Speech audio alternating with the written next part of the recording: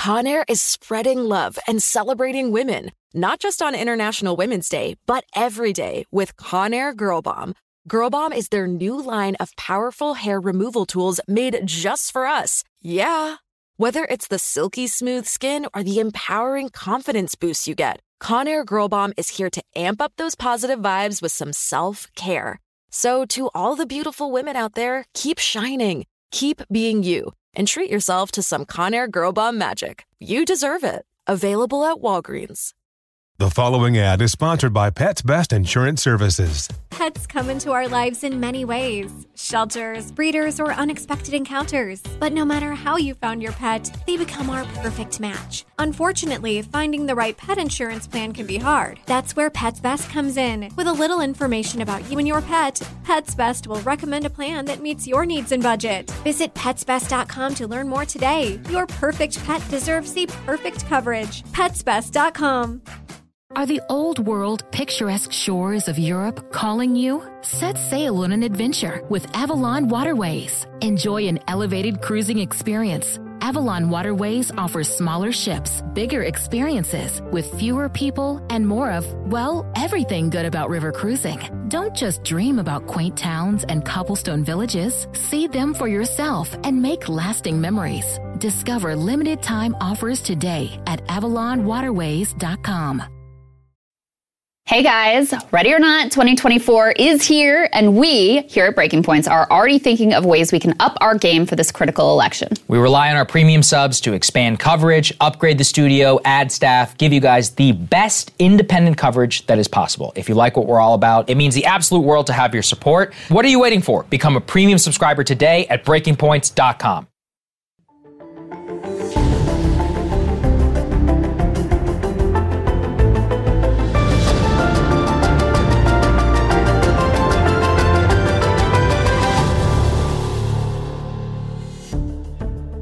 Good morning, everybody. Happy Tuesday. We have an amazing show for everybody today. What do we have, Crystal? Indeed, we do. A lot of big news breaking this morning. So we have big news from the president calling on Congress to basically Bigfoot railroad workers, deny them their democratic say in what their working conditions should be, and calling on Congress to pass a deal and impose it upon them. So we'll break all of that down for you. We also have Elon Musk going to war with Apple. So that is very interesting. Yeah.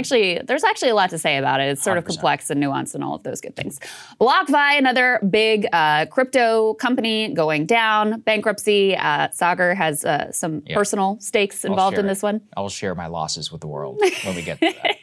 We're going to dig into the controversy surrounding Balenciaga. Kim Kardashian is involved. We also have the very latest out of Georgia, where voters are already headed to the polls. The runoff date is next week. That came up really quickly.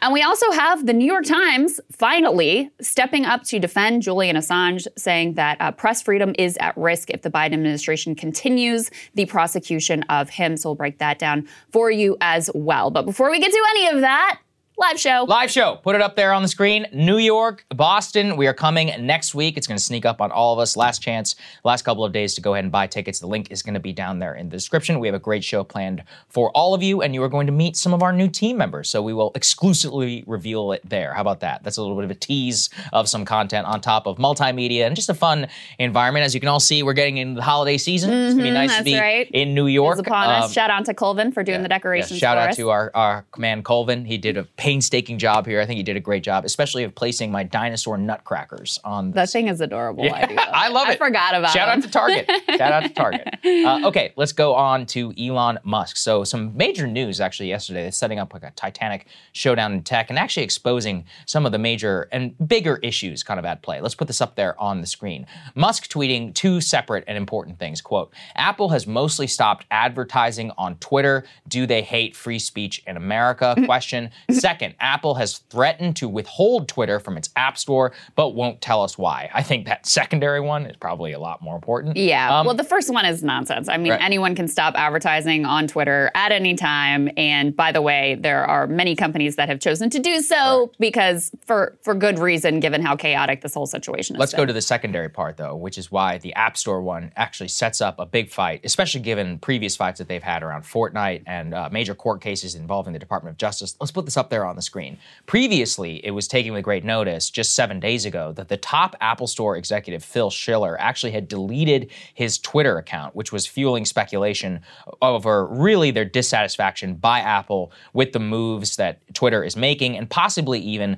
content moderation on the platform. Now, of course, the reason that all of us need to pay attention to that is it is not without precedent for Apple to remove a app, specifically a social media Twitter-type clone called Parler, from its App Store specifically because it said it violated its terms of service. So it matters on several different levels, which is that the App Store itself has long been a frustration with Silicon Valley entrepreneurs because it is a completely black hole process through which they publish their, quote, terms of service.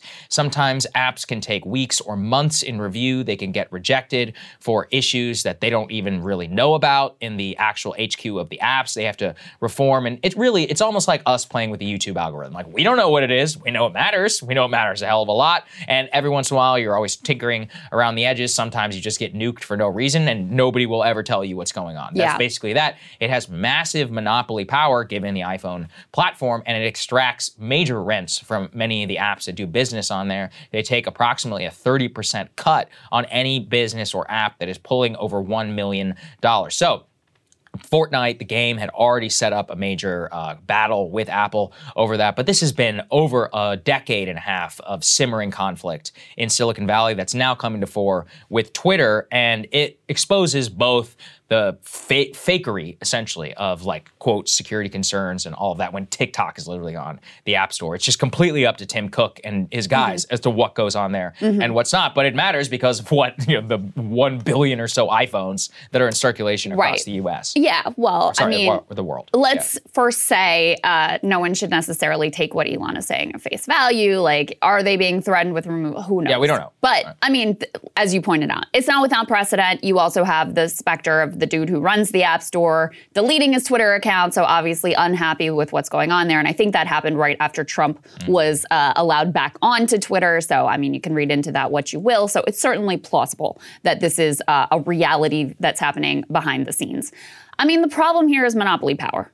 Very clearly. It's very simple. Matt Stoller can come on and tell you all about it. The reality is, the issue is that Apple has so much power in this marketplace that even if you are a relative giant like Twitter, Twitter obviously like a big player, you still are subject to the whims of what they decide to do, let alone if you are a smaller developer. And not only are you subject to the whims of whether they decide to let you exist on the App Store, you're also subject to exorbitant fees. They take a massive cut. It reminds me a lot of Ticketmaster, to be honest with you, but you have no choice. So really, at bottom, the issue that that this all comes down to is monopoly power. And if let's actually skip ahead to the fourth element that we have here. One of the former employees of Twitter wrote an op-ed for the New York Times. The head of trust and safety says this is what could become of Twitter. And, there were a lot of pieces of this that were kind of interesting.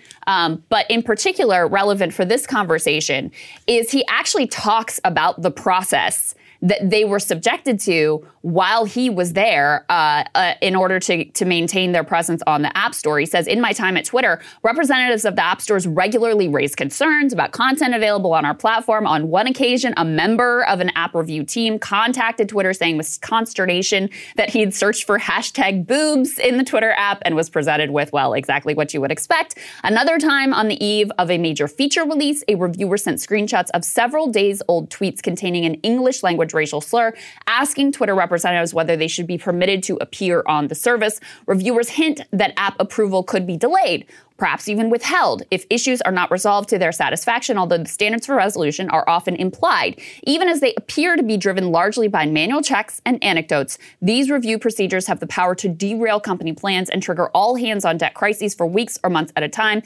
And he closes this entire op-ed by writing, As I departed the company, the calls from the app review teams had already begun. So even before the Musk era, you can see how they put them through the paces. Hey, this hashtag boob search, I don't like what's coming up. Hey, I found this racial slur on here. What are you all going to do about it? And he also makes it very clear that it's an incredibly opaque process. Yes. They're sort of hinting at what they want you to do in order to remedy the situation. It is ultimately driven by whatever the team and the man at the top decides they want to do. And so it shouldn't be surprising to anyone that now with Musk at the helm now, making a lot of chaotic decisions and sort of all over the place and with no real process of his own also, that they would be subject to this kind of scrutiny. This drives me crazy because it's like, who are you to decide what Twitter does on its platform with regard, the quote racial slur. We don't know what the racial slur was. And that could mean anything to especially a bunch of people in Silicon Valley for what they claim. I could say Latino, and according to a certain subset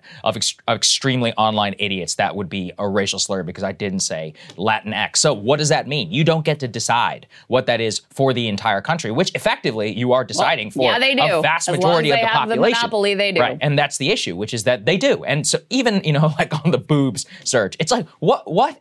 Twitter is not a pornography app. And it has all been. Also, if you were going to ban it at this point for that, it's outrageous. There has been pornography on Twitter since the very beginning as set policy. So now all of a sudden, you're just changing. Look, once again, if you were literally going to allow Chinese spyware on your app store and you're going to try and ban Twitter because they brought Trump back, like that is a whole level. That is a level of hypocrisy and of outrage that I did not even think to appear possible. But zooming out from the dynamics of Twitter specifically or the Apple Store specifically, you see here with one billionaire in control of Twitter and the total capricious decision-making. He says, we're going to have a council, we're going to have this process and then he's just like, I'm going to just make whatever decisions I want. I'm going to put up Twitter polls and then decide based on that. It's just totally subject to his whims. And it's the same thing with Apple. It's totally subject to their whims. And so it really reveals what a problem concentrations of power in the hands of a few, very capricious individuals, even if you like them, even if they are well-intentioned, even if they have the best interest of humanity at stake or whatever you want to believe, having that much power in any one individual's hands is really a disaster. And especially when you are talking about something like a platform that has become very important for news gathering, for free speech, as Elon puts it, the village public square. When you have that sort of critical infrastructure for democracy subject to the whims of one individual, it is a bad situation. And it really doesn't have anything to do with Elon Musk or Tim Cook. These concentrations of power are the problem. Absolutely. And that's the complicated story here, right? Apple has made some moves, which I applaud and which I love, whenever they refused to cooperate with the FBI to crack the iPhone of the San Bernardino shooter. They were like, if we do that, you can crack every iPhone in America. We're not going to help you do that. And I was like, wow, that actually, it stood up to the Department of Justice on that. That takes some serious courage. And they've invented lockdown mode to try and stop, the Pegasus system. Yeah. So I'm like, these are all good things. But then on here, as you said, like completely capricious, they can do whatever they want and ban an app based upon arbitrary editorial standards. That's the other one.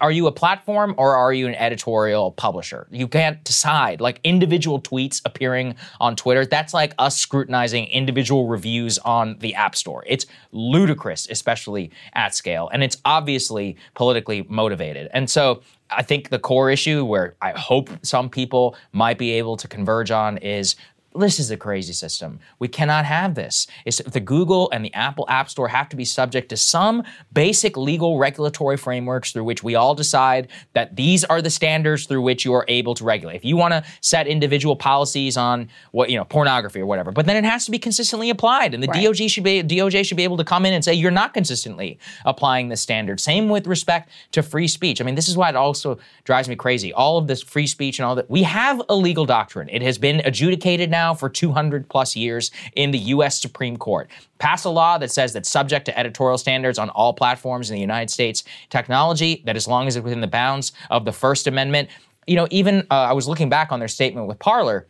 They said that Parler had violated its terms of service and had not taken adequate measures to address illegal activity on its platform. And Apple said that it preemptively wanted to address that because the DOJ and the FBI was not moving fast enough. Who appointed you? You are not the law enforcement agency of the United States of America. Also, the DOJ and the FBI can't, quote, move fast enough because we have courts and laws which give people rights and actual ability to stand up if they want to. Monopolists are going to monopolist. You know, I mean, that's the bottom line, right? They have a monopoly. They're going to throw their weight around however they want to throw it around. And it really is up to the government and to the Congress to deal, and to the judicial branch too, by the way, to deal with these concentrations of power, because there is no way that Apple or Google or Twitter or any of these companies are going to rein in their own power. There's no way they're going to, make what's happening here in this process transparent for the public good. Like, they're not going to do that on their own.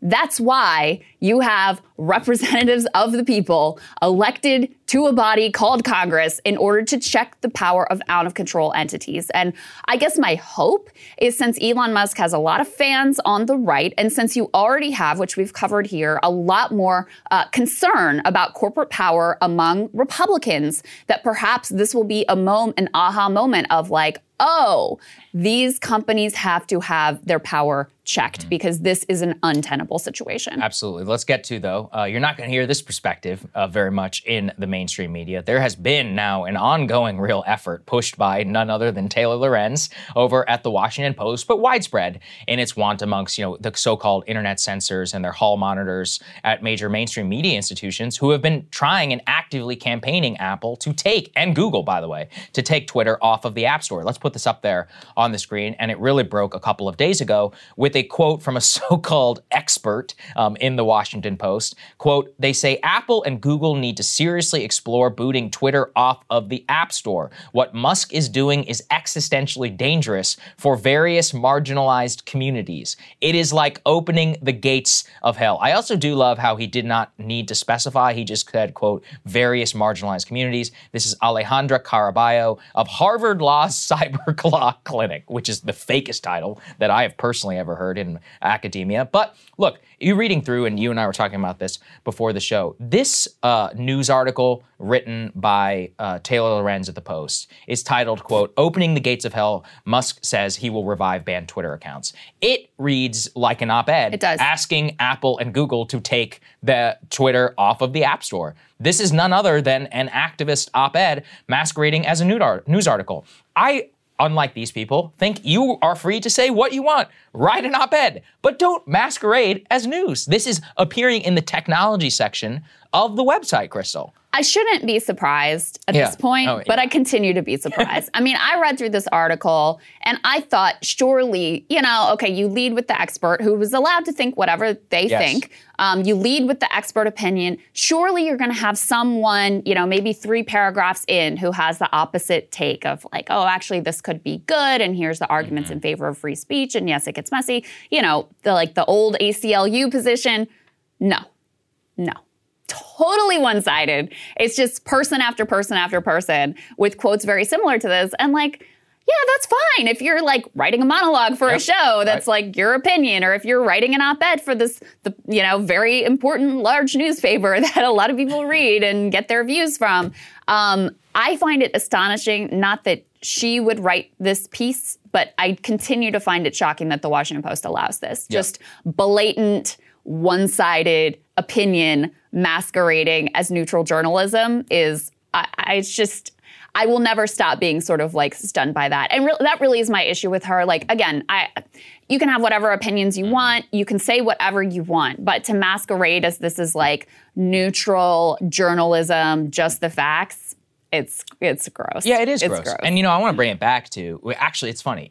Anybody who's ever tried to buy anything, in store, like if you want to buy, I use a lot of Audible credits, right, to listen to audiobooks. You can't buy new credits in the Audible app. Why? Because they don't want to pay the tithe to the App Store. They make you buy it elsewhere and then buy with credits. Why do you think that whole system exists? It's literally to get around the App Store's tithing. Well, and the only reason they're able to do it is because Amazon, which owns Audible is its own monopoly. Right. So we have no choice. They're like, all right, well, we'll go through their process and deal with their thing. The only reason they're able to push back and do it their way is because they're also gigantic monopoly. So it's like to even see that Bezos' own paper is advocating for a system of which he actively has to circumvent for his own business is just so particularly juicy. You referenced that op-ed, if we could put it back up there on the screen, because the Yoel Roth op-ed is important because Yoel previously was a Democratic operative before he was the head of trust and safety at Twitter. And really, the opening of the App Store conversation, while revealing to us from an analytical point of view, it is now being seen really as kind of an opening campaign. Like this was a preview to the executives at Apple and to really the activists, which is why they're seizing on it, because they're like, oh, this is a major opening. We can actually pressure Apple to just kick them off, which literally would be an existential threat. There's a book called Super Pumped, which I read. It was called like The Battle for Uber. And one of the most interesting points within the book is the battle between Uber and Apple. Over the amount of information that Uber was able to collect about you on your phone. Oh, yeah. And there was all kinds of insane ways and code that went into people's apps and geofencing. I encourage people to go read it because it's actually an interesting kind of corporate story. There were scandals in the beginning of like them tracking journalists and it was like, it was crazy. Yeah, that's what happened is that they basically put a geofence around Cupertino and they were like, well, we'll have one app that exists over there and then one app that exists in the rest of the world. So it would pass review, but then wouldn't go into effect elsewhere. And they had an entire software system. It's a fascinating book. They also made a Showtime movie about it. Not as good, but it's all right. Something. Super pumped. Everybody go and check it out. The point is that it just shows you again that Uber, which was a multi-billion-dollar corporation, itself was having to play crazy games and spend hundreds of millions of dollars trying to circumvent the Apple App Store so that they could continue to do business. I also want to underscore what you said earlier about these advertisers. Let's put the Business Insider tear sheet up there on the screen, please. And it shows you that 50 of Twitter's top 100 advertisers so far have pulled out of the platform since Musk took over. And as you said, part of the problem is that these 50 companies have spent over $2 billion in the last 2 years. Musk is, of course, saying that they're against free speech and all that. I think it's certainly possible, but he did himself no favors on two fronts. Number one, that initial Paul Pelosi tweet floating the conspiracy, that was a massive mistake because it just showed that since all editorial standards are up to him and he doesn't have particularly good editorial standards, well, that's just not going to be trustworthy on top of a major undeniable activist campaign against Elon right now, getting these Twitter advertisers to stop with him. So it's a combination of he didn't even give them a plausible deniability about how he's trying. And at the same time, Twitter Blue was a disaster. Allegedly, by the way, it's supposed to roll out tomorrow. I haven't seen a single announcement about that. So who knows when it's coming. Yeah. He's changed things up and said we'll have different types of check marks and all that stuff that's coming. Well, we'll see. But the business itself of Twitter, it's actually in danger right now. Bad shape. Because they were getting like 90% of their revenue from advertisers. Previously, it was like, their exclusive source of revenue. Obviously, the new efforts to have more like subscription style revenue, those have not come to fruition yet. So they're in a major hole. And I do want to point out, like, activists, part of their free speech is being able to call on these companies to abandon the platform. And by the way, I don't think most of these companies needed much encouragement because there are a lot of places to advertise. And you look at the really chaotic decision making. You look at the fact that, things that he said he was going to do, he then immediately reverses. I mentioned the Content Moderation Council, that gets thrown out the window. Then it's like ruled by Twitter poll. Then it's, the Twitter checkmark thing is rolled out, it's pulled back. I mean, it's just a total, all the parody accounts that sprung up when we had a minute where you could pay $8 to get your check mark and whatever. All these companies, I'm sure they're looking at this and like, we don't need this right now. Maybe we'll come back later, but we have a lot of places we could spend our advertising dollars. Yes. We read the analysis of one of the people who was like basically in charge of placing ads for a significant sized company. And they said another thing that people are discounting is because you have such staff turnover, they had a whole bunch of different people in the course of like 2 weeks who were assigned to their account. So they're just like, no, we're out.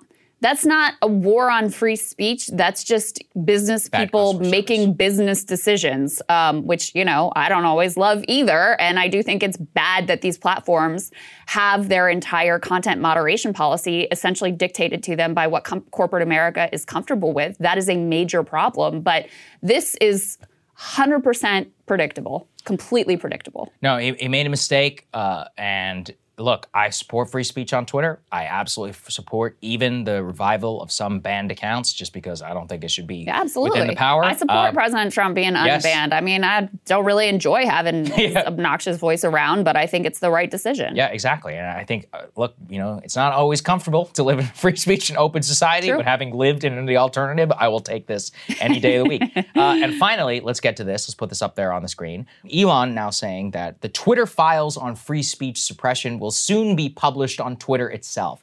The public deserves to know what really happened. Kind of an ominous tweet there, Crystal. We have no idea what it actually means or what it will entail. Here are a couple of things I'm looking for, which is the actual released unredacted correspondence around banning the Hunter Biden laptop story. That would Number be very two, interesting. proof if shadow banning actually did exist. I think we can all confidently say it did, although I still would like to see proof in the pudding. Well, Elon has said he wants to do shadow banning, so... So I'm like, well, do you have existing code? So does that exist or not? Because I would really like to see that. So shadow banning, the exact procedures through which, maybe specific accounts that were done, and then all of the fake processes, because we know that there were published terms of service of which they did not abide by in terms of what accounts got banned and whatnot. So I want to know the back and forth around ones perhaps that they did protect, internal correspondence. My old friend Vijaya Gade, I'd like to see a lot of her emails and the internal policies and things that they set. And then, I think that level of transparency is important. Secondary, and perhaps most important, is what Alex Berenson showed us, which is what he was able to obtain White House communications with Twitter over trying to get his account banned on platforms. So anything government, FBI related, all the way going back to President Obama and that time. And then actually, this is an under-noticed one. Remember with the Snowden revelations about backdoors that big tech companies had or not, any NSA-related activity with Twitter, backdoors, the extent and the cooperation that they have. Some things I'd be looking for. That's the part that I'm most interested in. I mean, the individual decisions that were made under the previous regime, well, that regime is gone. So how interesting is that really at this point? By the way, Elon should be opening up his own books going forward. Like, that is actually more important at this point, since he is now in charge of how he's making this decision, what algorithms are being deployed. He has talked about what he wants to do is basically shadow ban instead of outright ban accounts and language. So important to get that transparency going forward. We'll see if that happens. But yeah, the most interesting part would be, what were the government contacts with Twitter like? We had that reporting from Ken Klippenstein about, government working directly with tech companies, opening up back doors for communications, all of those sorts of things. So that's the piece that would definitely be most interesting here. Yeah. So look, we'll see. We're waiting. There's a lot of things that could happen on that front. All right, let's get to a fun story. Is it? Involves me personally. Is it? Well, I get to say it here, so it's not totally a loss on my side. Let's go ahead and put this up there on the screen. Cryptocurrency lender BlockFi has now filed for bankruptcy, the latest casualty in the crypto turmoil after FTX's collapse. Now, full disclosure, and I will get to the exact dollar amount, I had a sizable sum on BlockFi, of which I had long been a customer of theirs, and so this actually personally hurts. What BlockFi is, like, where did they fit in the ecosystem? What did they actually do? It was, okay, so at its core, it was a trading platform, but the core innovation that the major players, BlockFi, Gemini, and a few others had is their ability to pay very high interest on crypto assets. So the idea would be, and this is what some of us fell for, was that you could take an asset which is fully convertible to US dollars, like GUSD, Gemini, US dollar coin, pegged 1-to-1. You could buy that. They would take your dollars and effectively loan it out as leverage for trading on its platform. Yeah. Meantime, you had a token which was fully convertible, and they were paying you interest on that. So you put your money in. Yeah. They go and They use your bets with actual it. dollars to loan out. So if I wanted to make leveraged bets on their platform, I could do so. And I could take loans based on the value of my assets. Me, as a customer, why was I taking advantage of it? Well, the best way to think of it is essentially like a mega high interest banking account. As in, you show me a place in 2021 which is paying 9% interest on dollars. So that's what I was taking advantage of. Some of us didn't pull it out at the right moment. And it turns out that, well, FDIC exists for a reason, guys. Learn from my pain. It's basically like having a money in the bank in like the 1920s, during the crash of 29. Right. When they're like, your money's not in the bank anymore. You're like, wait, what do you mean? Where is it? Yeah, so anyway, we invented a lot of capital controls on banks and regulations after the fact. This is essentially one of the reasons they were able to pay such high interest rates is because they had such leverage and large bets being placed on the platform. It wasn't as egregious as FTX, but it was essentially financial instrumentation that was being developed at a more sophisticated level for crypto as the asset prices went up. Well, and partly, and we'll get to this, they got in trouble with the SEC for not sort of acknowledging that these accounts and this money was basically securities. Yes. And so they had to pay, they had a massive settlement, $100 million, with the SEC over failing to fully disclose and register these accounts as securities, which was what they really were. Correct. And so let's go ahead and put this up there on the screen, the Wall Street Journal piece, which is what they point to. This shows you as well the $30 million that you referenced. They still owe to the SEC. To the SEC. What they point to actually in the Journal Collapse is that this is all still linked to FTX. So there were two things existentially a problem for BlockFi. Number one was the overall downturn in crypto because, and this shows you really the fakery, which is they were using the asset price of the crypto highly volatile asset and then borrowing dollars based upon that. So, but then you essentially get margin called when you have assets that are, going to diminish in price by 300% or whatever over a period of 1 year. That was already a major blow to the company. But really what put them over the edge was FTX because they had a huge stake actually in FTX and many of the tokens that, again, there were things being borrowed against the value of those tokens, which go to zero overnight. So this is FTX contagion. I mean, this was a multi-billion-dollar company. It had a lot of assets. It now it has 10 creditors, which it owes $1.2 billion to. So I'm very, very Sagar's not one of those. I will not be one of those. I wish I was in the top 10. I would not be one of those folks. But I do want to point out, and you found this article, let's put this Mother Jones piece up on the screen, because this is important. There were a lot of people who were not filthy rich, who had money on these crypto exchanges. They wanted to invest, and they lost everything on FTX. And now a lot of people also lost everything that they had on BlockFi. And what they point to are really majority younger men, much like me, 25 to 30 years old, who saw these not only enormous returns, but really, sophistication. They saw people getting rich. They saw, opportunities there that don't exist in traditional banking or even in equities markets. And they're like, hey, this is an opportunity to jump ahead in line on the system. Yeah. This is my opportunity to buy a house. And, we could sit here and, cry for the SEC to not get 30 million, but it's a lot of guys who were trying to save up for a down payment, a mortgage, who looked at this as their life savings shot. And I'm not going to say that, it's been a crippling blow, although it's still pretty bad for what I lost. But a lot of these guys, it was their actual life savings, which is gone, like 6 figures. Yeah, it's really sad. You had people who really believed in the dream, who, like a lot of young people, are looking at the housing market, are feeling like, I am never going to be able to afford to buy a house. They interviewed one guy who's trying to buy a home in his home city of Vancouver, which is one of the most expensive real estate markets in the entire world.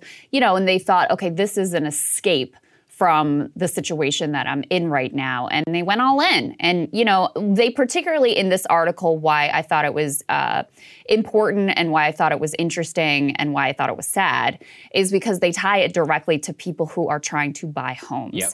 And they have some numbers here from Redfin finding that 1 in 9 first-time home buyers said that selling cryptocurrency helped them save for a down payment. Wow. 8.8% of buyers in the third quarter of 2020 claimed They had used crypto gains to buy their houses. So the number of people who were using crypto gains as when the market was hot, when it was going up and up and up, was steadily increasing. And it makes sense because, I mean, we cover here, you have to have a six-figure income now to afford the mortgage payment on your average American house. We've also covered how you need so much cash up front that basically if you aren't independently wealthy or you don't have parents who are going to give you a few $100,000 as your down payment, you're just screwed. Yeah. And so I can totally understand how people saw this as like, okay, you know, I'm in this job, maybe I'm doing okay in the job, but I can never imagine how I'm going to get off of this treadmill and actually be able to start to build some wealth and just have the basics of the American dream of the house.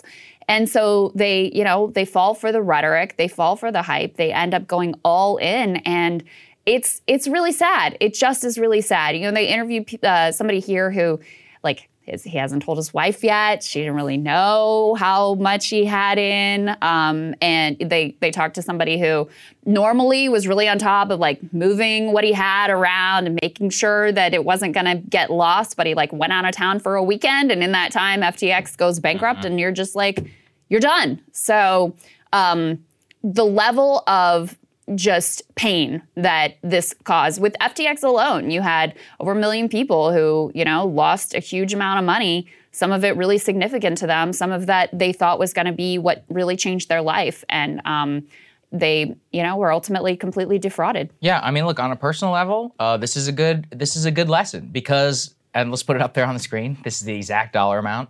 It's $5,590. So I'll live, but it hurts. And the reason that I did this was greed. I mean, let's be honest, which is that at the time there was no asset paying 9% based. It was, like you're looking at a company like this, you're like, hey, it can't go bankrupt. Like, how's that possible? It's a multi-billion-dollar company. There's no way. What could go wrong? You're like, they're paying 9% interest. Like, there's no bank account on earth that's paying 9% interest. Too good to be true. You don't want to put money in the equities. This was my thinking. I was like, well, you don't want to put money in the S&P 500 because that's volatile. You're like, that could go up and down. That's got 20-something% up, down. It's down 14%. You're like, this is safe. You're just sitting there. It's your cash. It's just earning interest on that. I wasn't doing any crazy leverage. But look, it's a good lesson that these FDIC and other institutions, they exist for a reason. Yeah. Very painful lessons that we all had to learn in the 1920s. And yeah, I mean, I think, I'm a micro, I didn't put my life savings in there. Although, at the time, when I invested all that was a lot of money for me. And that was one of those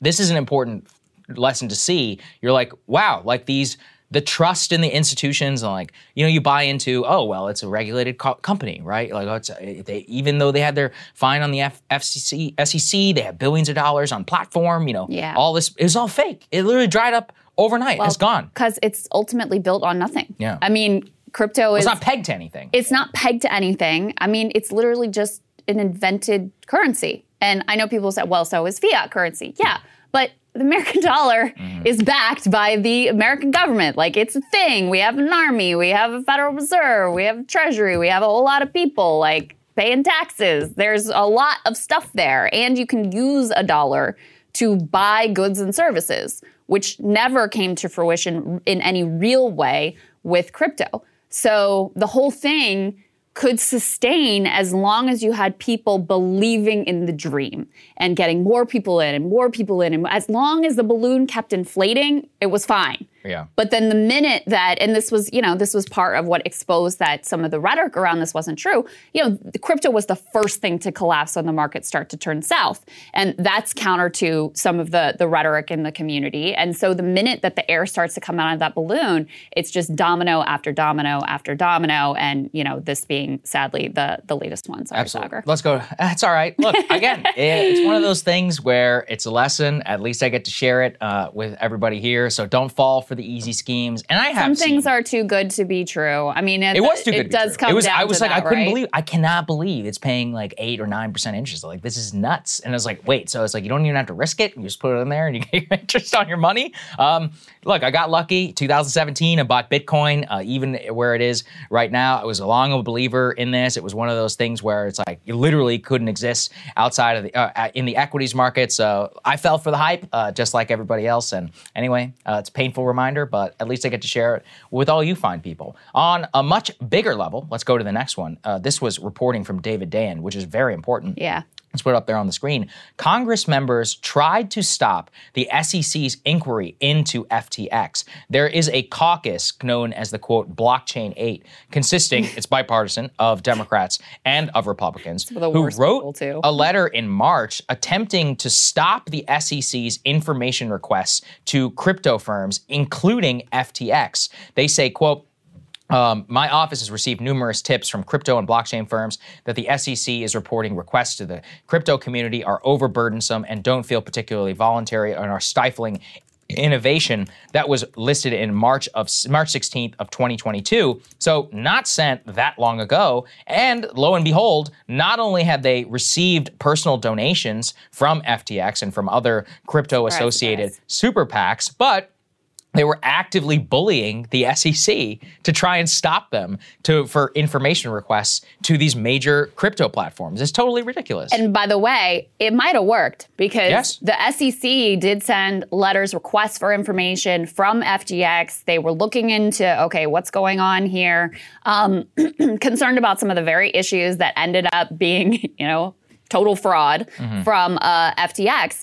And this group that is getting campaign contributions from FTX and from the crypto industry at large, they write this letter pressuring the SEC, and lo and behold, the investigation stops. Yep. So there is some evidence that possibly, it's correlation is not causation, but it may have worked.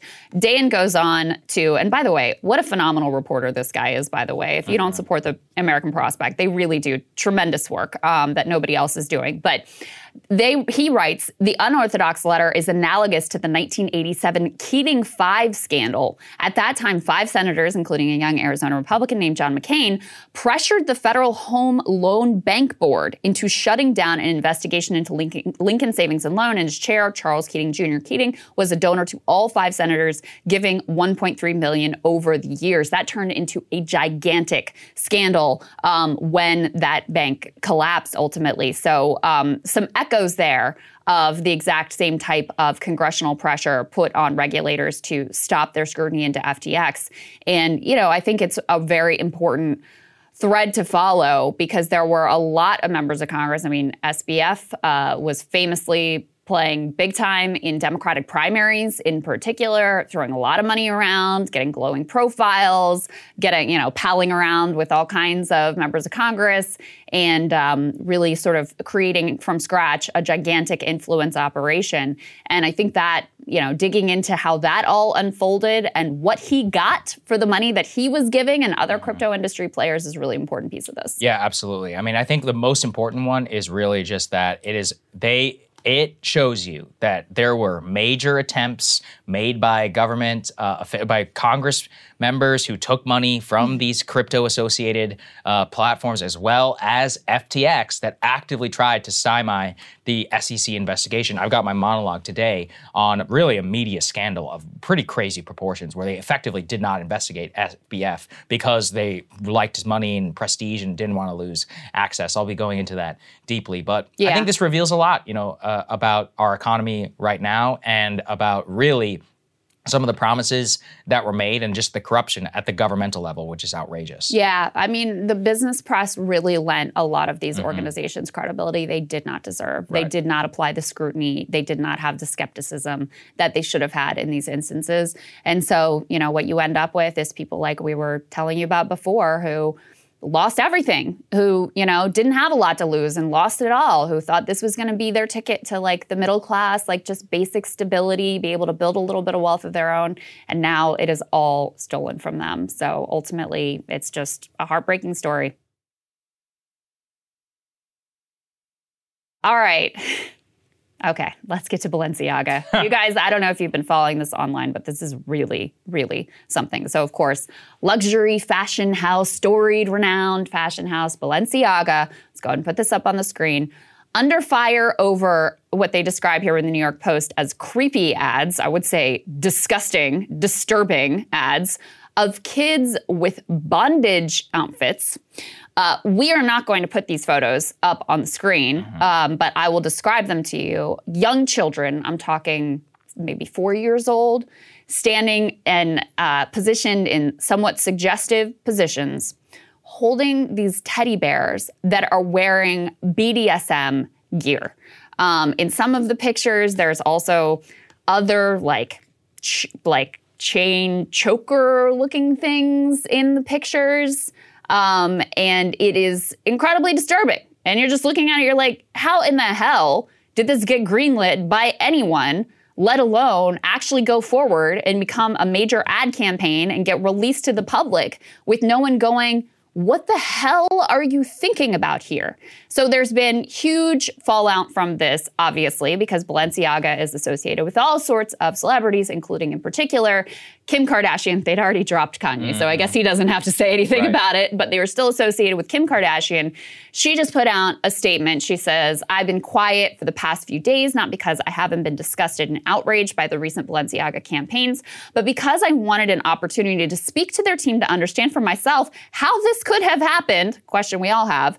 As a mother of four, I've been shaken by the disturbing images. The safety of children must be held with the highest regard, and any attempts to normalize child abuse of any kind should have no place in our society, period. I appreciate Balenciaga's removal of the campaigns and their apology, and speaking with them, I believe they understand the seriousness of the issue and will take the necessary measures for this to never happen again. As for my future with Balenciaga, I'm currently re-evaluating my relationship with the brand, basing it off their willingness to accept accountability for something that should have never happened to begin with, and the actions I am expecting to see them take to protect children. So she's taking a little bit of a wait and see attitude here ultimately.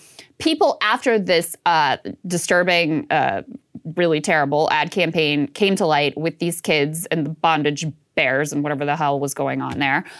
People also found another ad campaign where on a desk were strewn some papers that look just sort of like casually laid out. And some of the papers, if you look closely, are to involve a landmark legal case, which is with regard to child pornography. So people looked at that too and are like, what the hell is going on at Balenciaga? Now they apologized, they put out their own statement.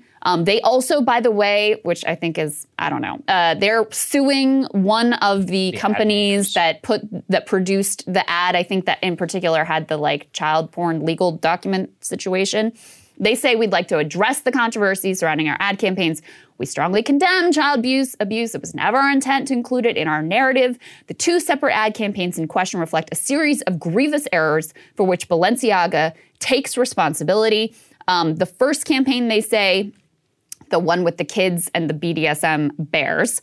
They say it was a wrong choice by Balenciaga combined with our failure in assessing and validating images. The responsibility for this lies with Balenciaga alone. And then with the other one regarding the legal papers, they tried to shift blame to the ad company and say, listen, we take full accountability for a lack of oversight and control. They should have not had those documents in the background, but they didn't really know what was going on. And then they go through, we're conducting investigations, closely revising our organization, collective ways of working, reinforcing the structures around our creative processes and validation steps. And we're laying the groundwork with organizations who specialize in child protection and aims at ending child abuse and exploitation. So, there you go. I don't even really know what to make of this. I mean, clearly there's a sick person who is involved, and maybe multiple sick people who, here's something I believe. I don't believe for a second that those papers just ended up on the desk in the photo by accident. I just don't believe it. So weird. They claim that it came from a TV set, and I'm like, you randomly grabbed just from a TV set, child real porn, court legal case documents. involving child porn. Yeah, something tells me that there's a sick individual involved in this process. But, it does go to a really gross element on Balenciaga's part, which is, they claim independence from this entire ad campaign, but I'm not so sure because there have been other allegations around having baby dolls at fashion shows, some other really sick stuff. And, for us, it's very hard for us to parse what is what is conspiracy and then what is actually true. Right. But from what I have seen, the photos are correct in terms of their use of dolls that they had people wearing at fashion shows. And really on this ad campaign, I mean, they're trying to blame this ad company, suing them for $25 million so far for extensive damages. But does the campaign really, do the photo shoots just happen in a vacuum? Like somebody somewhere had to have editorial direction to try and put these teddy bears and put these kids in like crazy, I mean, they don't even deny sexualized positions. Their acceptance of that campaign. Okay. They say this was a wrong choice by Balenciaga. So that's the thing I keep coming back to Right. is think of this? all of the people that were involved in this. Right. And no one was like, guys, this is gross. Maybe let's come up with a different concept that doesn't involve kids hanging out with, teddy bears with BDSM gear and like choker collars on the table. I mean, I want to know what the parents were thinking. I want to know what the photographer was thinking. I want to know what the people who came up with the campaign was thinking. I want to know what Balenciaga was thinking that this was okay to go forward with. It's disturbing on every single level. It's not the first time the fashion industry has played with indulging the fantasies of pedophiles to appear like glamorous or artsy or whatever the hell they think they're doing here. I remember watching that documentary on Victoria's Secret and Les Wexner. They had a fashion show that the whole theme was like children's bedtime stories, and it was weird. But at least, I mean, they had grown-ups who were wearing like kids' clothes and carrying around like lollipops. And I'm just like, what were you thinking about with this? So I don't know what to say about this. I just can't understand how every single person who was involved in this, how no one raised their hand and said, you know what, guys, let's kill this. This is not right. This is not good. Yeah, I think what is really crazy too is that there are two separate ad campaigns, and one, as you said, clearly was directed by Balenciaga. I also have no reason, I think, at this point to not think that they thought it was going to be good, because apparently part of their whole ad campaign is about forcing consumers to grapple with the meaning of, quote, taste. So they're constantly trying to push the boundary. Be edgy, provocative, artsy, right? whatever. And so you can see it in a pretentious, like, fashion way, but I think, involving children, like, that's sick and deranged. So, look, I just think of the very basics, I think there needs to be a very thorough investigation by possibly a law enforcement entity.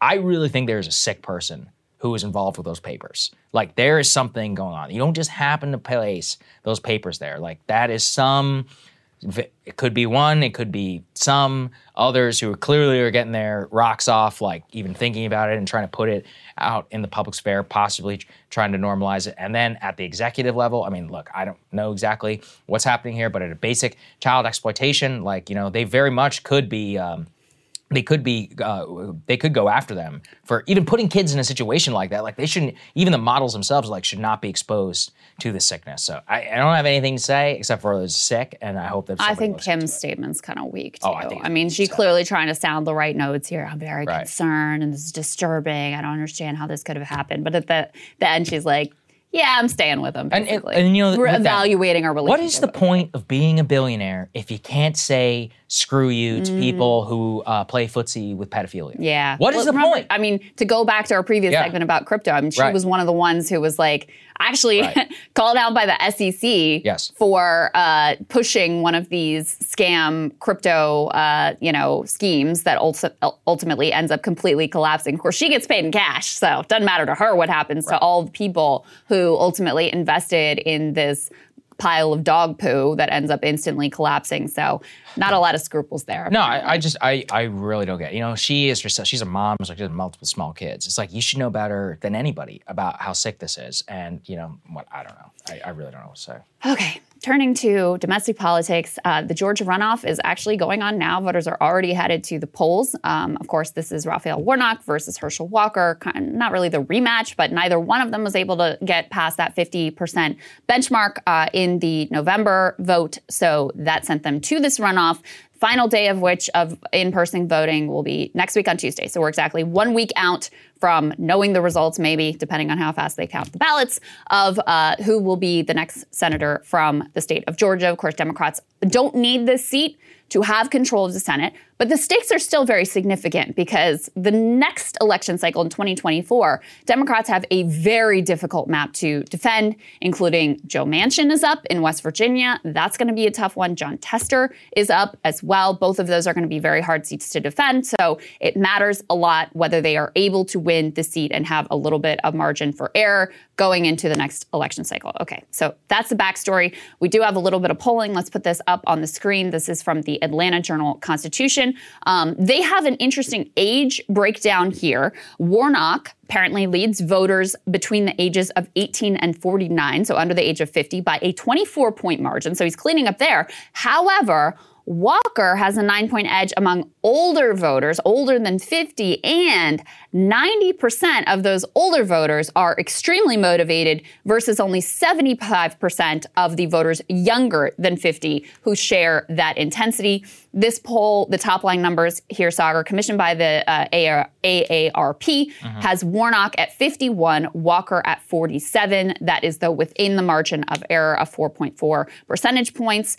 And it also shows that Warnock has a sizable lead, 54 to 39 over Walker among independent voters. So Walker has done a better job so far, according to this poll, in the runoff of consolidating Republicans completely behind him, which, you know, Georgia's still a pretty conservative state. So in the original voting, he had an issue with, you know, Republican voters who were actually voting for Brian Kemp and then splitting off and voting for Warnock. Here, he seems to have consolidated the Republican vote, but he is behind in terms of independents, according to this poll. Yeah. One of the things that's interesting here is the former president, Trump, has decided, let's put this up on the screen, he's decided he is going to stay away from Georgia. It says he's going to have a limited role in the Georgia runoff. You will recall that the last time we had a pair of Georgia runoffs, Trump did come to the state. I think he did 2 separate rallies. Didn't end up working out too well for them. Trump, of course, is basically the entire reason that Herschel Walker is the Republican nominee. But he and Walker have both decided that it is best if he stays away at this point. Yeah, lots to say about this, which I think is interesting. Namely with Trump and what they point to is that exit data actually shows us that 1 in 3 Georgia Republicans says, quote, they are not supporters of the Make America Great Again movement. And that those people voted over 90% for Brian Kemp, but split pretty evenly for Herschel Walker. Right. So clearly, MAGA and Trump, the imprimatur of the Stop the Steal and just like general craziness, not sitting well with a lot of more traditional type Republicans who had no problem voting for Brian Kemp, no problem voting for Brad Raffensperger. But with Walker, they were like, no, this is just a bridge too far. And, you know, not just beyond the polls, on the actual money side, Crystal, Walker is getting outspent almost 10 to 1. I mean, Warnock has got some like $30 or $40 million that he spent on the race so far. And I'm almost getting the sense that the Republicans have effectively given up on this race. Like, you don't see major Republicans traveling down to Georgia in the same way. They went ahead and they held the Senate elections, even though some people said, oh, well, maybe we should wait to see if Herschel Walker wins. Like, he's clearly, you know, like they have it. They clearly are not believing here in Washington, from the NRSC, Rick Scott, and others, that this is a winnable race in any way. Which, honestly, I mean, look, it's still a close race. Like, it came into a runoff. It's definitely a close race. Within 1 point. You know, he didn't win more than 50% of the vote. Now you have that third-party candidate who's no longer on the ballot in an actual up and down. So it's not outside the realm of possibility, but I think the Republicans see the national tides and after the midterms and are so deflated, on top of Trump himself not wanting to attach himself to Walker, that at this point, like, they look at it almost as a lost cause, which is kind of crazy when you consider it's a Georgia runoff race. I mean, it could also be that they know that if Walker does win, like, there's a possibility you're going to have some problems there. And so they already lost the Senate, so they're like, well, why would you want this? Yeah, I mean, listen, I don't think they've totally given up on it. They would obviously rather win this race than lose this race. Right. But to your point about the money spent, let's go to the fourth element here. We've got Dems outspending Republicans on the air so far by the tune of $37.4 million to $20.2 million. This also, though, just tracks with the way spending went in the midterms overall, where Trump sucks up so much of the money and so much of the pie and is very stingy about it, does not spend on even the candidates like Herschel Walker that are there because of him. Then you add Rick Scott, head of the NRSC, spending wildly early on races like Colorado and these places they didn't have a prayer at, and a lot of questions. I mean, Republicans are calling for the NRSC to be audited because of the wild spending and waste of resources from there. I mean, Mitch McConnell has really become the big money player and, apparently can't do it alone here. And I think Democrats also just have a stronger grassroots fundraising base that they can go back to. And I really attribute that and blame Donald Trump for that in terms of the Republicans, because the grassroots base essentially gives to him over and over and over again, and he hits them up constantly rather than, donating, for example, to Herschel Walker here. We covered how Trump was technically raising money for Walker, but if you read the fine print, 90% of the money was actually going into his coffers. There are a bunch of other Republicans who employed the same exact tactic. So anyway, that's how things are looking. We do have some early vote numbers that we can bring you. Grain of salt. Who knows what this means ultimately, but it's from our friend Daniel Shanian. He says, at this early point, 6% of the people who have already voted in the Georgia runoff had not voted in November. So you have a sizable chunk of people who are voting now who actually didn't show up at the polls in November. Who are those people? Well, 69% of them are under the age of 29. A plurality is black, 42%, though he says that might be driven by which counties actually have early voting. So this would be, a positive sign for Democrats, again, one you should take with a grain of salt. He also yesterday put out an update on that, and more people had voted. Still, you had about 6% of the total who did not vote in November, who were just showing up for this runoff. And it continues to be the fact that these new voters who did not vote in the midterms are overwhelmingly young. And we gave you the numbers before from the poll of how well Raphael Warnock is doing with younger voters. So it would be a positive indication for him. Yeah, I do think it is really crazy that we are, a week or so out from this. It doesn't feel like it for a lot of the people in the national press, but I do want to underscore something that we covered right after the midterms. There's a huge difference between a 51-49 Senate and a 50-50. Oh, yeah. Committee power, your ability, you don't need the vice president for tie-breaking votes. There's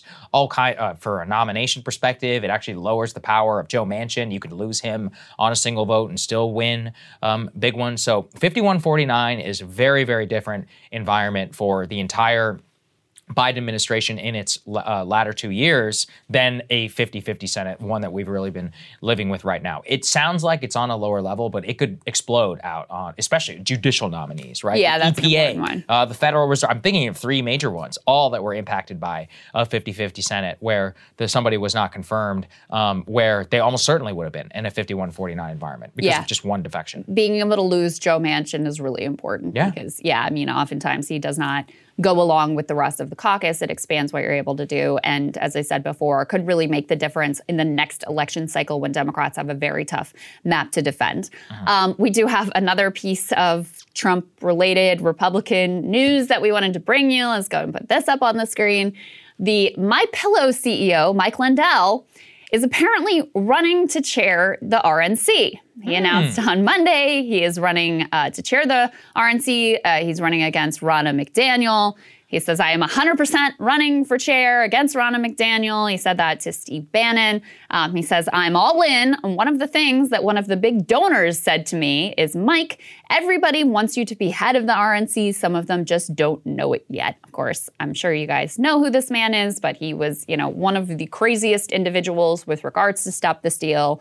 He was one of the ones that was like sneaking into the Oval Office to plant all kinds of insane ideas and conspiracies in the head of the president, the now former president. Of course, the former president is himself responsible for who he allows into that circle and what conspiracies he decides to believe. But anyway, Lindell running for RNC chair. Yeah, Lindell really is almost like a court jester, like an unbelievable figure. Yeah. Willing to say, and look, I've actually met Mike Lindell, and he's a shockingly nice guy, which is, honestly, it makes it sad because he has a deep and slavish devotion to Trump.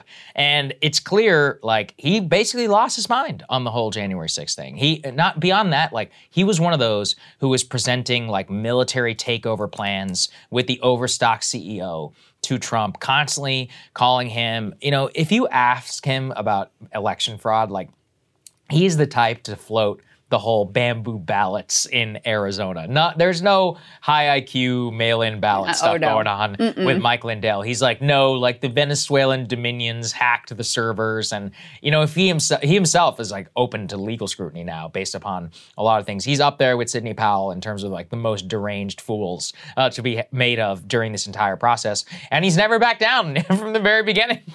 Trump absolutely loves him for it. I wonder what Trump is going to do in this situation because he can't snub Mike Lindell.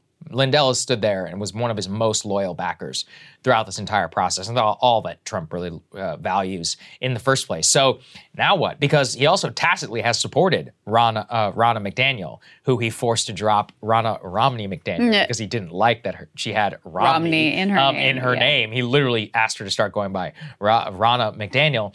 She also has been slavishly devoted to Trump and has basically done whatever he wanted from the beginning. So I don't know. It's going to be interesting to see how Trump handles this in the first place. Yeah, I mean, if I had to guess, I'd say he just stays out. I'll be silent. Right?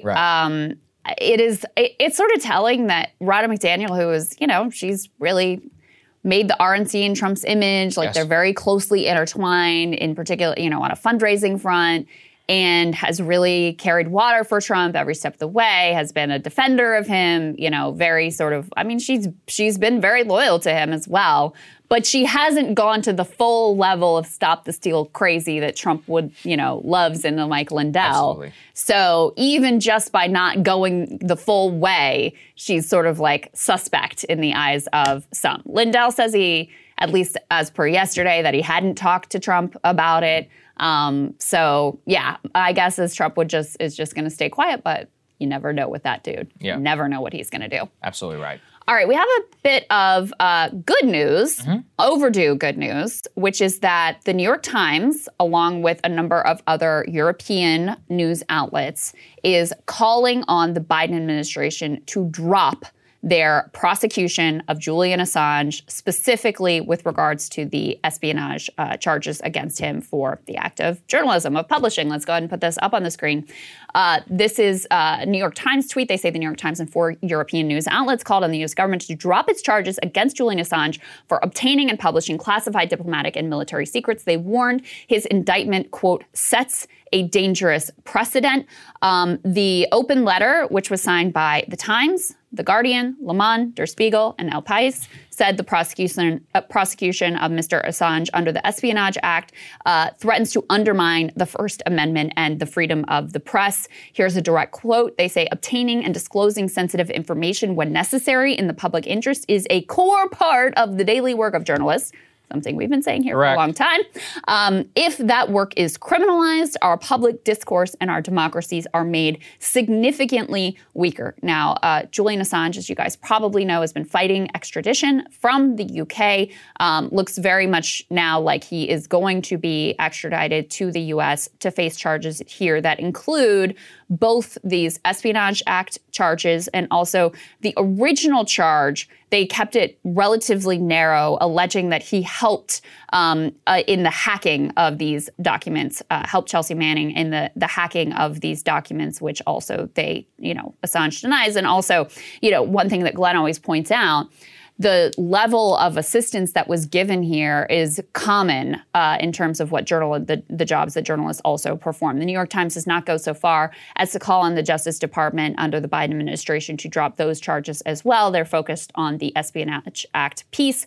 And they close by saying there is no precedent in the United States for prosecuting a publisher of information as opposed to a spy or government official who leaks secrets under the Espionage Act. The Trump administration's decision to bring such charges against Mr. Assange raised novel and profound questions about the meaning of the First Amendment. Right. The real question is Biden going to continue or not? So far, him and Merrick Garland, the DOJ, have continued silent that extradition. And John Kirby, spokesman for the National Security Council, was asked about it yesterday. Let's take a listen. What is your assessment, or what is the National Security Council's assessment of the harm that was done by the WikiLeaks leak in 2012? And that would inform any decision by the Justice Department. I think, if you go back and look at how the administration responded in 2012, and of course, President Biden was then vice president at the time, we would maintain that we that what we said at the time, what was said at the time, that those leaks, those revelations in the public sphere were damaging to U.S. national security. You can see they're still sticking to the line. No indication yet that they're going to listen. You always have to square it with the Biden administration made a whole big show about being pro First Amendment. Yeah. They're like, we're going to stop doing subpoenas on the press, and like we're going to stop some of the worst things that the Trump administration did in some of its persecution of the media on a legal level that actually started with the Obama administration. But guess what? Like, if you continue this, you are effectively criminalizing publishing information. We do this. Any of us are in a position where we could be prosecuted under the same law. People, weird, sketchy people contact me all the time. And they're like, hey, we have this information. We vet it, but, what if it's stolen? That's not my fault. They're the ones who stole it. Our job is to get information out there, as much information to the public as possible, regardless of the consequences. The consequences are other people's faults. It's not ours to grapple with. So what Kirby said there is also interesting because, he says, okay, we assess this was damaging to U.S. national security, which I think is bullshit because if it had been, we would know about it. We would know the instance. We would know what happened. They would have screamed it from the rooftops. We would all be able to recite in, chapter and verse exactly what the damage to U.S. national security is. But also, that's not really the question here, is it? So when he says, go back and look at what they said in 2012, well, guess what the position of the Obama administration was in 2012? It was, we cannot charge Julian Assange without criminalizing journalism. That was the Obama-Biden position. The Trump Justice Department ends up charging Assange initially with this bullshit hacking charge. Then they expand it to the espionage, which is the most dangerous part of this whole thing, which is why the New York Times and these other European outlets belatedly are making this call. But I give them credit for doing it because other news outlets have been claim, democracy dies in darkness, but, they have nothing to say about this. Okay. But the real question is this espionage act, is this a legitimate charge? And back in the Obama-Biden administration, they said no. Trump administration charges him with this. So all we are asking, all the New York Times is asking, is for other European outlets. All they are asking is to go back to the Obama-Biden position of 2012. Do I have confidence they will do it? No, I do not. But it is heartening, at least, to see a news outlet standing up partially to their own rhetoric about press freedom and protecting their own right to publish and do acts of journalism. Well, these papers in particular, because they're all the ones who worked with WikiLeaks back in 2011. So on many of the diplomatic cables, leaks, etc. So look, we all know it killed the Times and many of these others do this. They hate Julian Assange because of the Hillary Clinton leaks. I don't care how they feel about it. As it has always been the point. That doesn't matter. They take pains, which I think is important in the piece that they published too, to say this has nothing to do with Hillary Clinton and WikiLeaks. This is about the disclosure of the Bush administration's war crimes, effectively. All right. All right. One more piece for you here, guys, which broke yesterday. We have been covering, of course, the possibility of a mass rail strike. To walk you back through this, because this is a complicated process, it's governed by special railway labor law, which is why this process is a little bit different. You had something like 12 unions that represent railroad workers. They were looking at striking because during the pandemic, even before the pandemic, they have just been getting completely screwed. These rail bosses cut a bunch of the workforce. They shifted all the workload onto these workers. They were getting no time off. They couldn't go to doctor's appointments. Some of them were dying on the job. I mean, just horrific circumstances. So they draw a line and say, we have to do something about it. So the first thing that happens is Biden appoints a presidential board to review, what the proposals are and come up with a deal. That initial deal, terrible. Gave nothing to the workers in terms of the legitimate standard of living concerns that they have about, just the inability to take any time off whatsoever, even when they're sick. Okay, so they say no to that. Then we're coming down to the wire with a possibility of either these workers going on strike or the rail companies locking them out. Either one would obviously be crippling to the economy. So Biden administration convenes the rail bosses and the union leaders, and they come to a tentative agreement, which is marginally better for workers, which includes like 1 day off instead of the no days off that they were getting previously. Okay, so the next step in the process is, guess what? The rank and file workers, they get a vote on this through their unions. Some of the smaller unions said, okay, well, we guess this is better than nothing. We take it. And the largest worker union, their members, majority of them said, no, this isn't sufficient. This is still ignoring the legitimate concerns and needs that we have. So this puts another ticking clock in place, which was set to expire in early December. So what is the Biden administration going to do? They have a couple of options. One is to let it play out. One is to let workers using their leverage. They were going to have, all of the unions are standing in solidarity together, put leverage on the bosses, try to strike a deal. Two is they have the option to go to Congress and force a deal on the workers and on the bosses.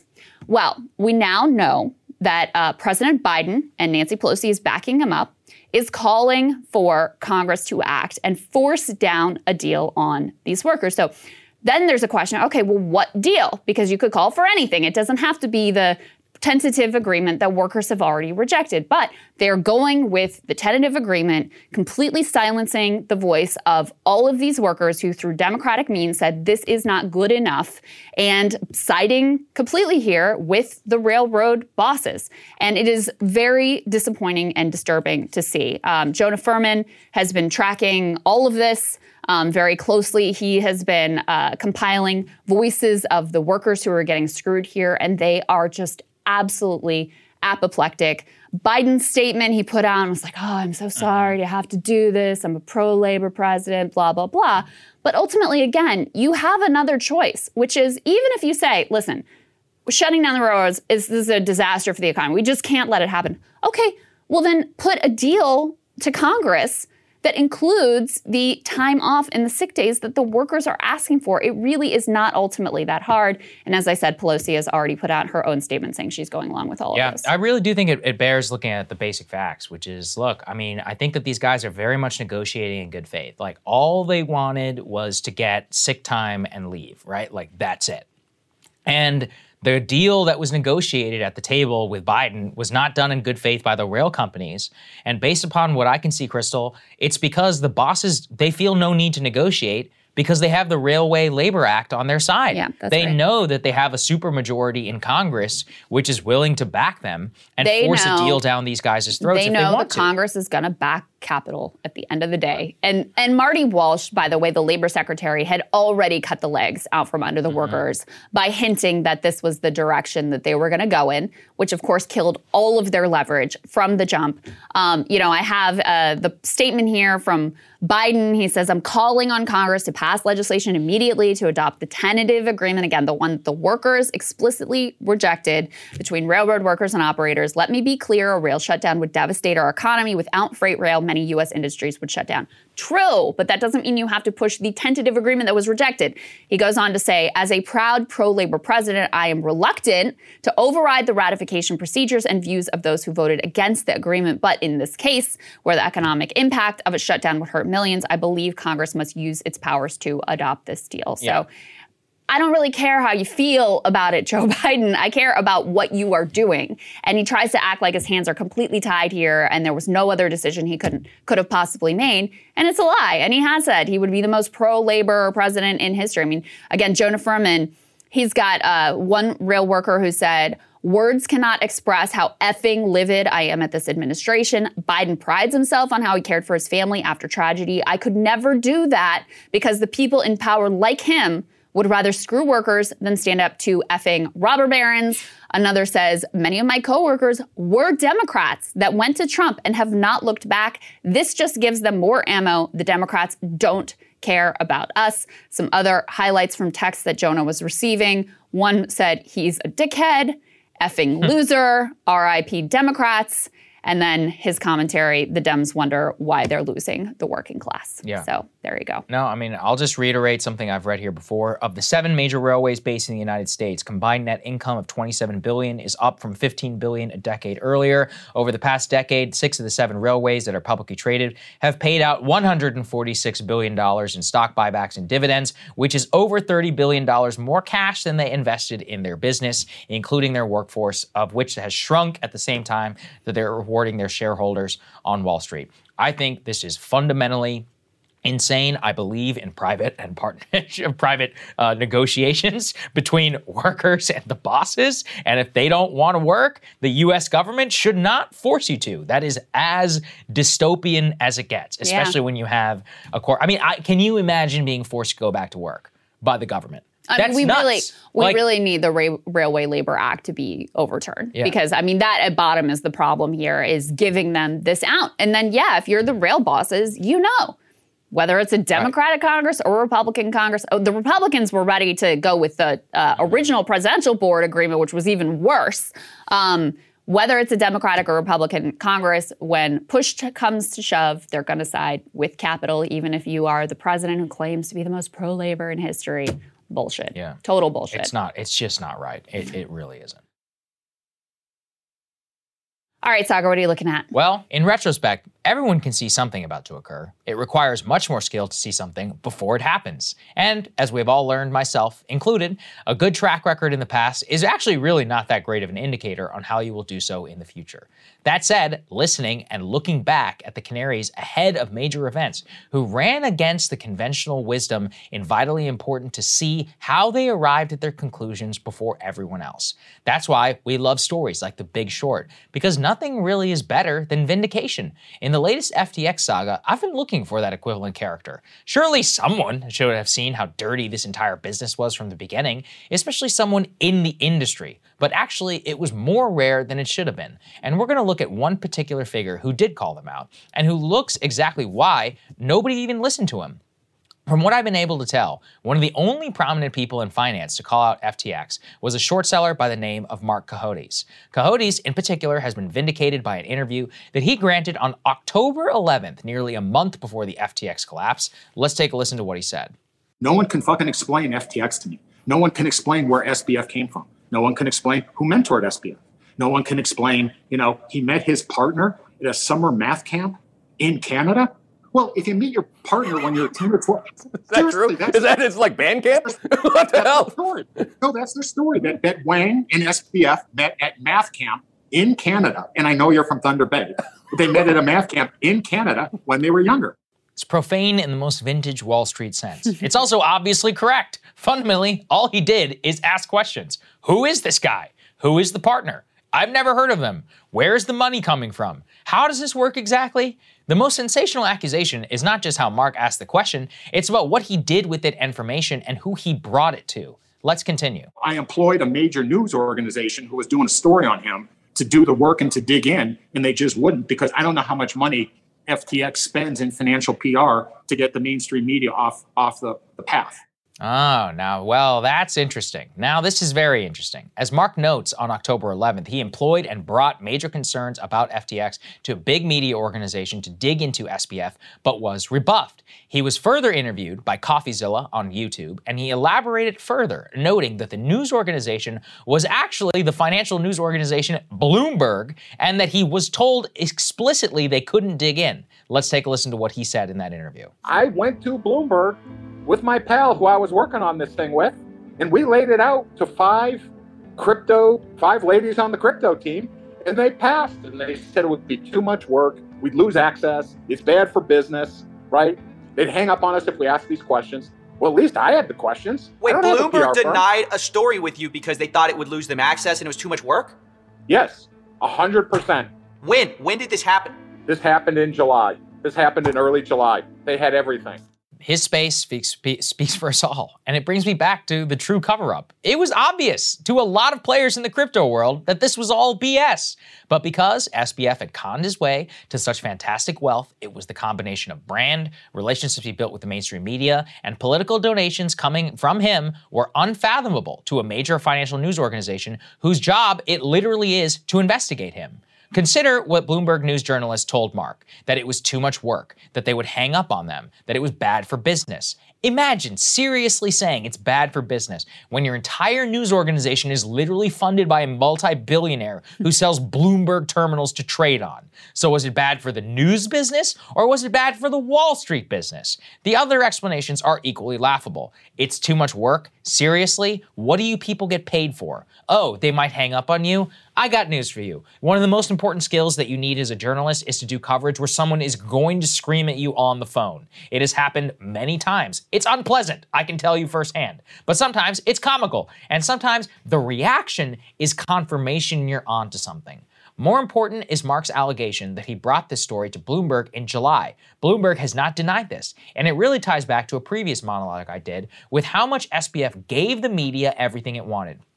Not only did he donate to their preferred party heavily, he literally employed many of them. The totality of his funding of media is astonishing, including $5 million to ProPublica, $4 million to The Intercept, millions to Vox Media, the new startup Semaphore, and the Law and Justice Journalism Project. This was a good story. He was a young multi-billionaire. He wants to give all of his money away. It's the same magazine covers he graced that featured Elizabeth Holmes in the same breathless excitement.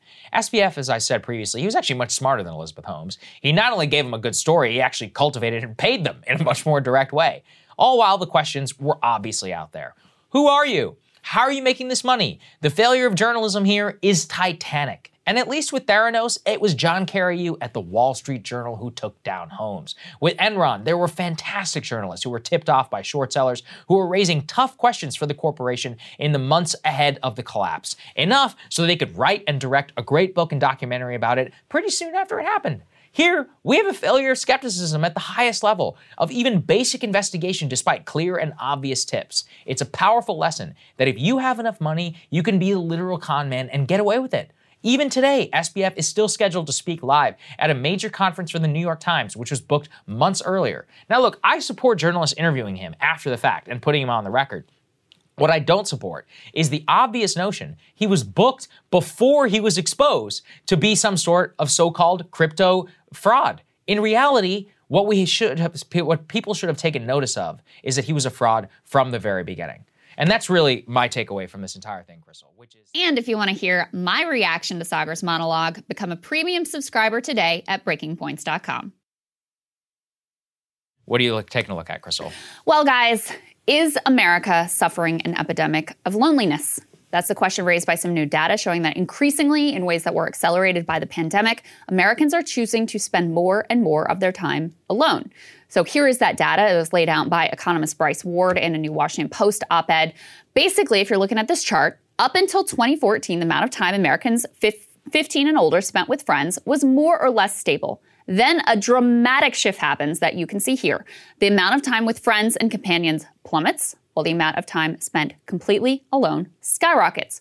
Now, it's important to emphasize this trend clearly predates the pandemic. In fact, the amount of time with friends fell further in the 5 years building up to the pandemic than it actually did during the pandemic. Now, this trend is also pretty consistent across all demographic groups, among the old, the young, the rich, the poor, the remote worker, and the in-person worker. Increasingly, Americans are choosing to spend more and more time alone. And as with so many things, the pandemic just poured gasoline on a trend that was already well underway. A raft of recent reporting provides texture to what all of this alone time looks like for different age cohorts and demographic groups, as reporters and researchers have tried to understand a new epidemic of teen mental health crises. They've taken a close look at how teenagers have shifted from in-person socializing to online socializing. And take a look at these two charts. This is from The Conversation. The one on top you see there, it shows what % of teens say they meet up with their friends almost every day. This chart starts in 1970 and goes through 2017. Now, at first, on the left side, the numbers slowly decline across the graph before falling off a cliff somewhere around 2010. The chart on the bottom shows why it matters, because at the same time that teens are seeing their friends less, they are also increasingly describing themselves as lonely. In 2017, almost 40% of high school seniors agreed with the statement, quote, "A lot of times I feel lonely." So, while teens are undoubtedly socializing in a different way than previous generations, it's also clear that the online social interactions are not filling the need that real-life social interactions once did. Let me show you one more graph that is really disturbing. This is a chart showing a dramatic spike in emergency room visits for self-harm among kids and among adolescents. Now, this trend starts in 2009 and continues unbroken since then. Now, I don't want to oversimplify. Loneliness is just one of a number of factors that might be contributing to a breakdown in teen mental health. But we know human beings are social creatures. We don't do well when we are completely isolated. We've also talked some here about a crisis facing men and boys. Part of that crisis appears to be a loneliness crisis. The New York Times just wrote up some of the data here showing that men are in what they describe as a friend session. Since 1990, the number of men who say they have no friends at all have seen a fivefold increase, up to 15%.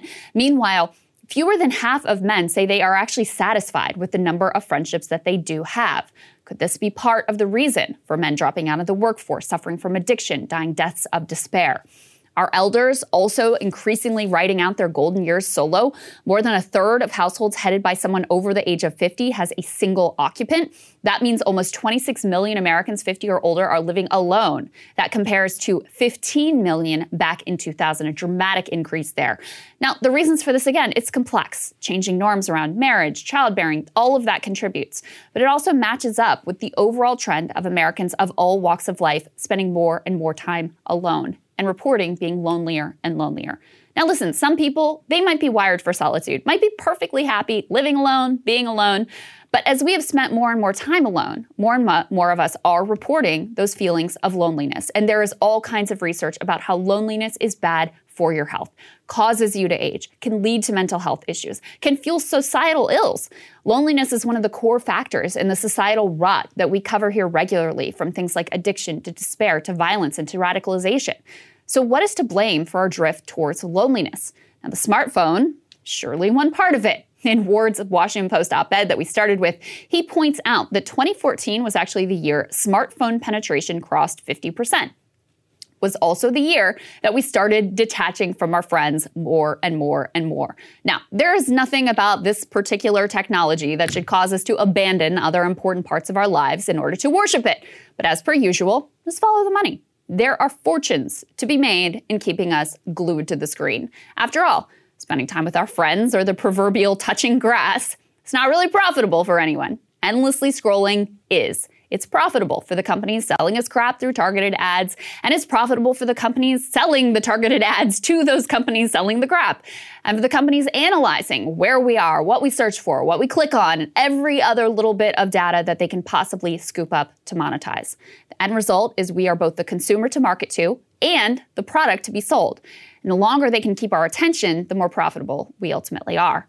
On a deeper level, too, we're better consumers when we are lonely and sad. Attempting to fill our emotional needs with consumer goods is the American way after all. So what is the answer here? It requires nothing less than a government-regulated shift in the entire tech ecosystem to keep our attention from being plundered and sold off to the highest bidder. A national shift to reprioritize civic life, community, and fulfillment over profits. And while we wait this revolution, well, maybe just try to spend a little extra time with your family and friends over the holidays. They might need it, and you might need it too. It's interesting. I happened to note all of these different pieces. And if you want to hear my reaction to Crystal's monologue, become a premium subscriber today at breakingpoints.com.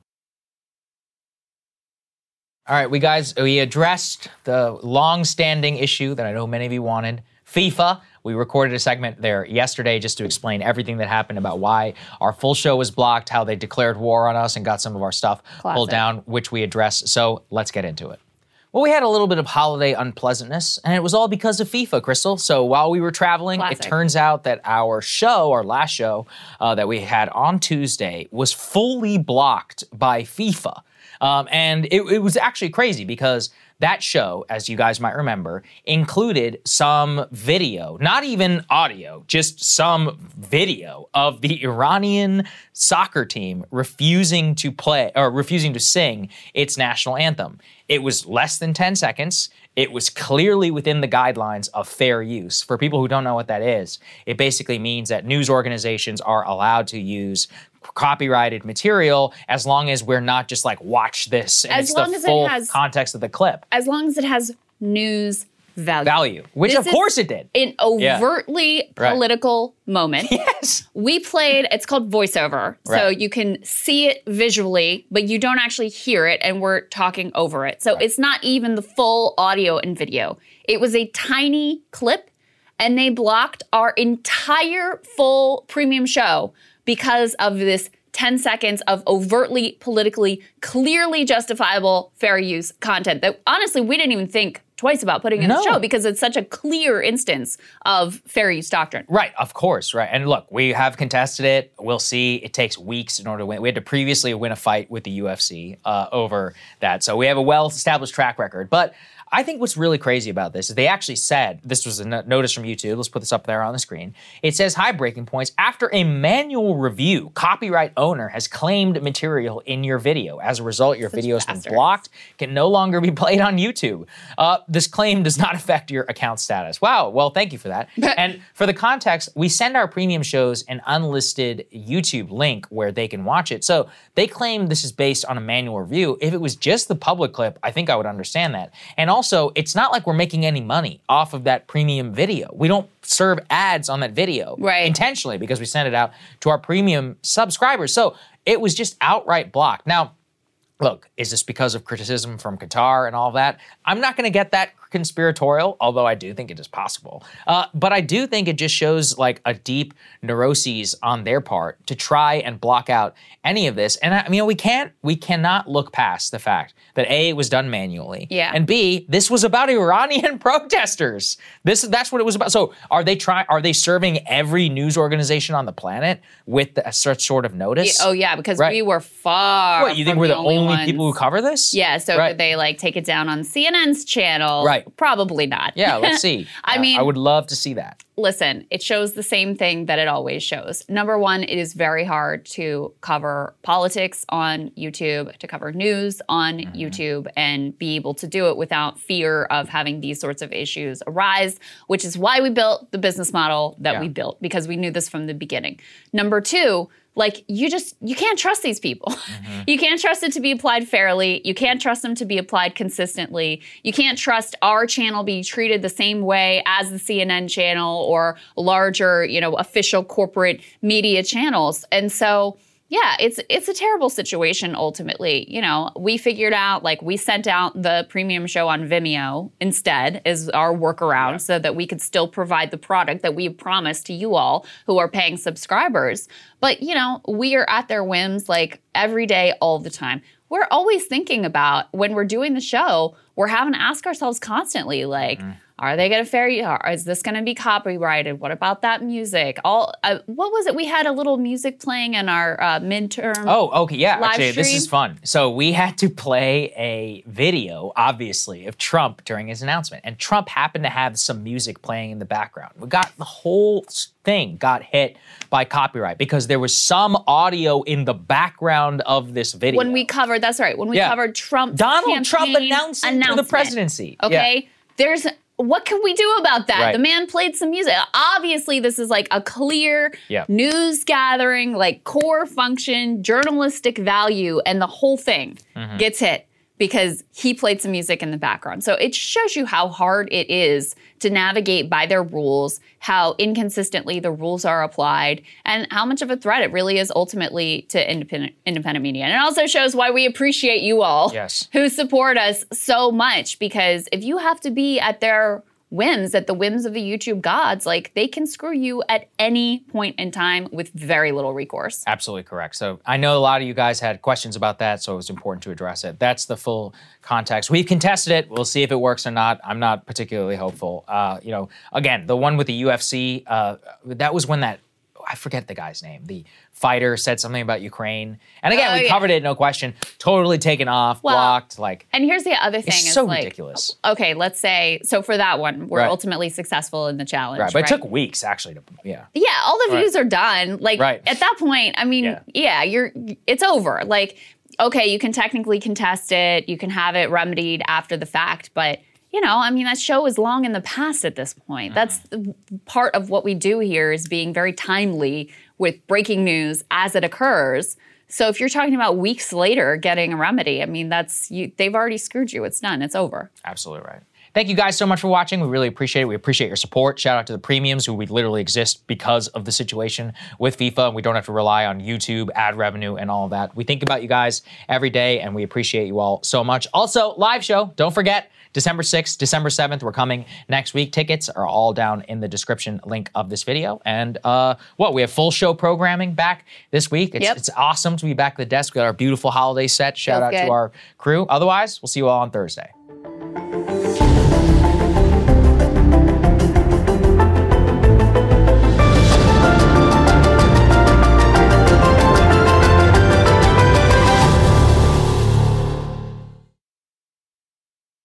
Infiniti presents a new chapter in luxury, the premiere of the all-new 2025 Infiniti QX80, live March 20th from the Edge at Hudson Yards in New York City, featuring a performance by John Batiste. The all-new 2025 Infiniti QX80 is an SUV designed to help every passenger feel just right. Be the first to see it March 20th at 7 p.m. Eastern, only on iHeartRadio's YouTube channel. Save the date at new-QX80.com. Don't miss it. 2025 QX80 coming this summer. Are the old world picturesque shores of Europe calling you? Set sail on an adventure with Avalon Waterways. Enjoy an elevated cruising experience. Avalon Waterways offers smaller ships, bigger experiences, with fewer people and more of, well, everything good about river cruising. Don't just dream about quaint towns and cobblestone villages. See them for yourself and make lasting memories. Discover limited time offers today at AvalonWaterways.com. This is where projects come to life. Our showrooms are designed to inspire with the latest products from top brands, curated in an inviting, hands-on environment, and a team of industry experts to support your project. We'll be there to make sure everything goes as planned, from product selection to delivery coordination. At Ferguson Bath, Kitchen, and Lighting Gallery, your project is our priority. Find great brands like Kohler at your local showroom or visit us online at ferguson.com/build.